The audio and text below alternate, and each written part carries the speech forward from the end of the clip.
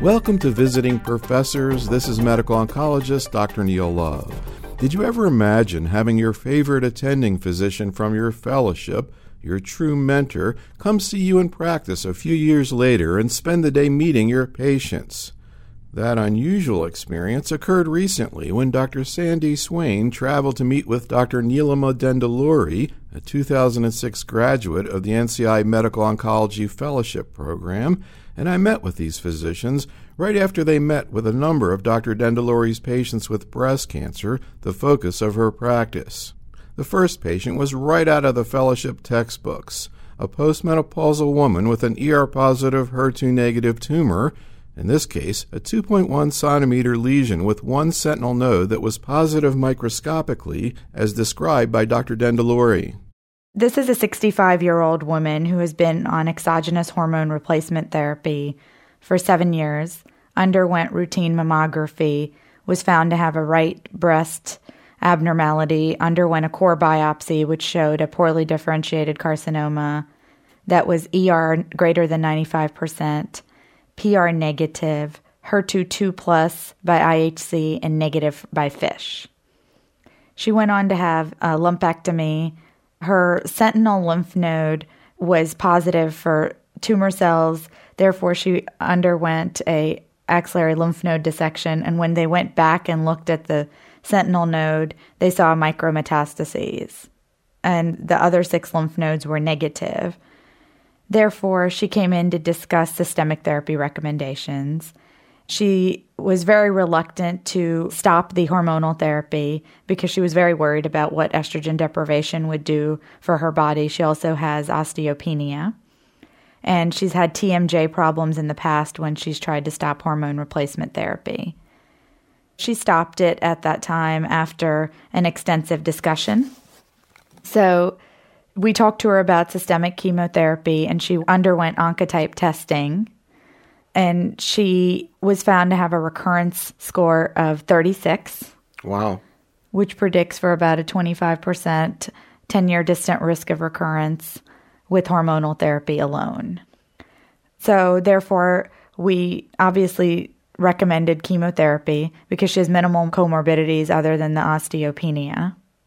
And I think this case is really interesting because if you look at, she has competing risk factors. She's very, very ER positive, though PR negative, and then a poorly differentiated tumor on histology, so a higher grade. So she has some things that are good, some things that aren't so good. So I don't think you can really predict exactly what her recurrence score or what her prognosis was by just those factors. So I think the recurrence score really helped a lot.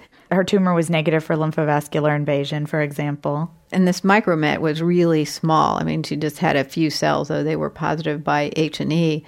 And as you know, the patients with micromets, looking at their SEER data and then looking at some JCO data, does show that the patients that have the micromets do have an intermediate prognosis between node negative and node positive. And in a recent JCO paper, those patients who, even though it wasn't a randomized study, but those patients that had micromets and that got chemotherapy seemed to do better than those that had micromets that didn't.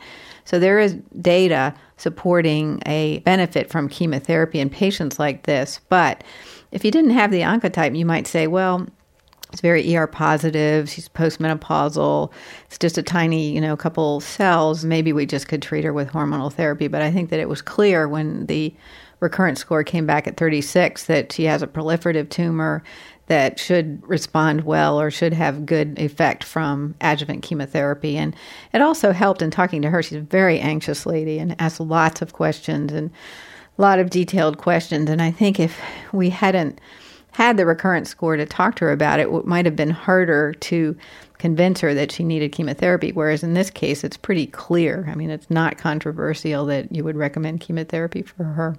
What was her, before she got back the Oncotype, sort of her thoughts about chemotherapy? She did not want any systemic therapy, whether it was hormonal therapy, whether it was chemotherapy. She also wanted a 5-day radiation, accelerated partial breast irradiation. Basically, she wanted to do, as little as possible. But with the Oncotype score, it really solidified our recommendations that she did need systemic therapy. And I think she really, as I said, she's a very smart lady. And so she saw the numbers and saw the potential benefit. And really, when I saw her today, was totally convinced that chemotherapy was the right thing for her. Though, as she said, of course, she didn't want it, but she knows that it really will benefit her. So I think that was one of the really beauties of having that test for her, because we could be more clear, whereas in many cases it's not so black and white.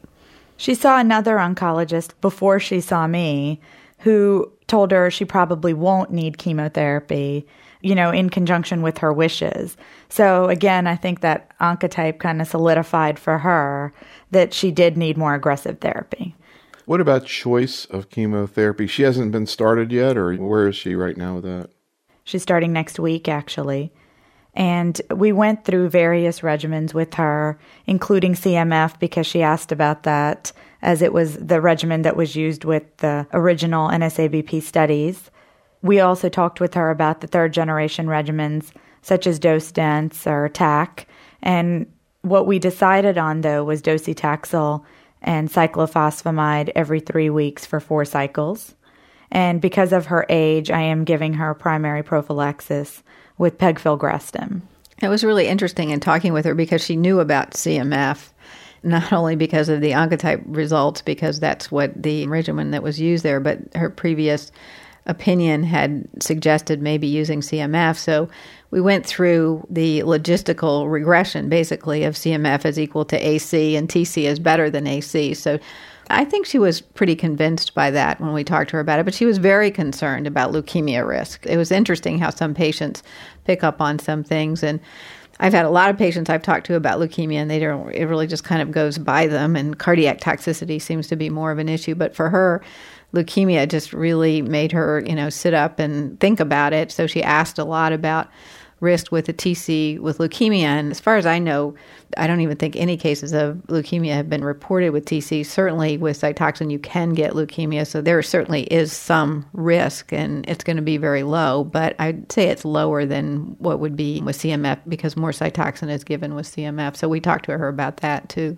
Well, during her last visit, she was very worried about the cardiotoxicity as well because she had Googled doxorubicin. And this time, she was very worried about the leukemia risk, as Sandy said. Now, Sandy, how would you have thought through the same woman's situation, the same human being, if she had a gross node positive or a couple of nodes? Would you still be thinking about an Oncotype?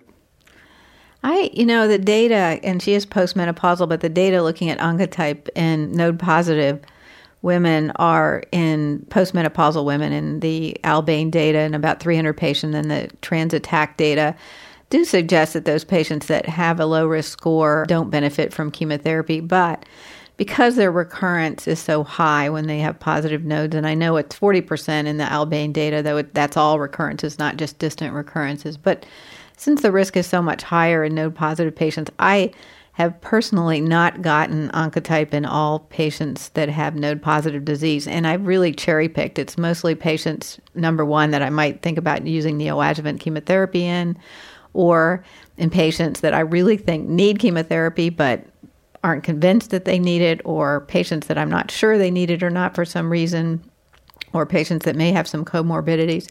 So I've done it a few times, but I really haven't gotten it in all patients with node-positive disease. So if she had had grossly positive nodal disease, I wouldn't have ordered it. How about you, Neelima? So in someone like her who had a poorly differentiated tumor that was progesterone receptor negative, that wasn't especially a small tumor, if she had a gross node, I'm not sure I would have ordered it. However, in a postmenopausal woman, even though the grade isn't an exact correlation with the Oncotype, if all of the other factors, such as the estrogen and progesterone receptors being high from a good pathology lab, HER2 negative, obviously, and a small tumor with one positive lymph node, and they had a good dissection, I do talk to women about that. As long as we're talking about that controversial issue, Neelima, maybe you can just briefly comment on your patient in her late 30s whom you had scheduled to come in today but had to cancel at the last minute. She had 1 of 7 lymph nodes positive, small tumor, ER/PR were both greater than 90%, HER2 was negative, and we did an Oncotype in her after an extensive discussion, letting her know that in a 38-year-old premenopausal woman, while we may have prognostic data, we have no predictive data regarding chemotherapy benefit in her. And her recurrence score came back at 14. So what did she decide to do? She opted not to undergo chemotherapy. I don't know. People talk about, if you have a young patient with a definitely positive node, you wouldn't think about doing a recurrence score or holding chemo. But Sandy, we know that not everybody with node positive disease benefit from chemo. As you know, in Europe, one of the standard treatments for premenopausal women with ER-positive disease, whether it's node positive or negative, is ovarian ablation and tamoxifen. So clearly hormonal therapy is going to benefit these patients. And we have just, in the United States, pretty much switched to chemotherapy for all these patients. And a trial was attempted to be done by ECOG many years ago, comparing the two things, chemo to ovarian ablation. I think that's really where the answer would be. There have been several trials that have looked at that, showing that there's probably equivalence, not with our standard chemotherapy that we use now with CMF and other agents like that. So I think it's very reasonable. I think we overtreat with chemotherapy, and the ovarian ablation data that have been done show a benefit. The B30 data that I presented showed that amenorrhea was associated with a benefit. So I really think that it's probably okay, but we're all very nervous because they're young and survival's actually improved in young women. So we don't really want to take away something that we have associated with a good benefit to patients. So even though I've said all these things, I still do give chemotherapy to most of these patients. So, Sandy, this lady had a HER2 2+ tumor by IHC, FISH negative, and true or false, at some point in the near future, a patient like this will be eligible for an NSABP trial you all are about to do, looking at chemo plus or minus trastuzumab. Yes, we are doing that NSABP B47, and it was going to be just TC, the taxotere-cytoxin, plus or minus Herceptin, but now there's going to be a choice with an anthracycline-containing regimen plus or minus Herceptin, and it's based on, the eligibility are those patients who have HER2 1 or 2+ tumors, and it's based on the data that Soon Paik has generated and actually published in the New England Journal of Medicine as a letter, and I don't know how many people saw that because it was a letter.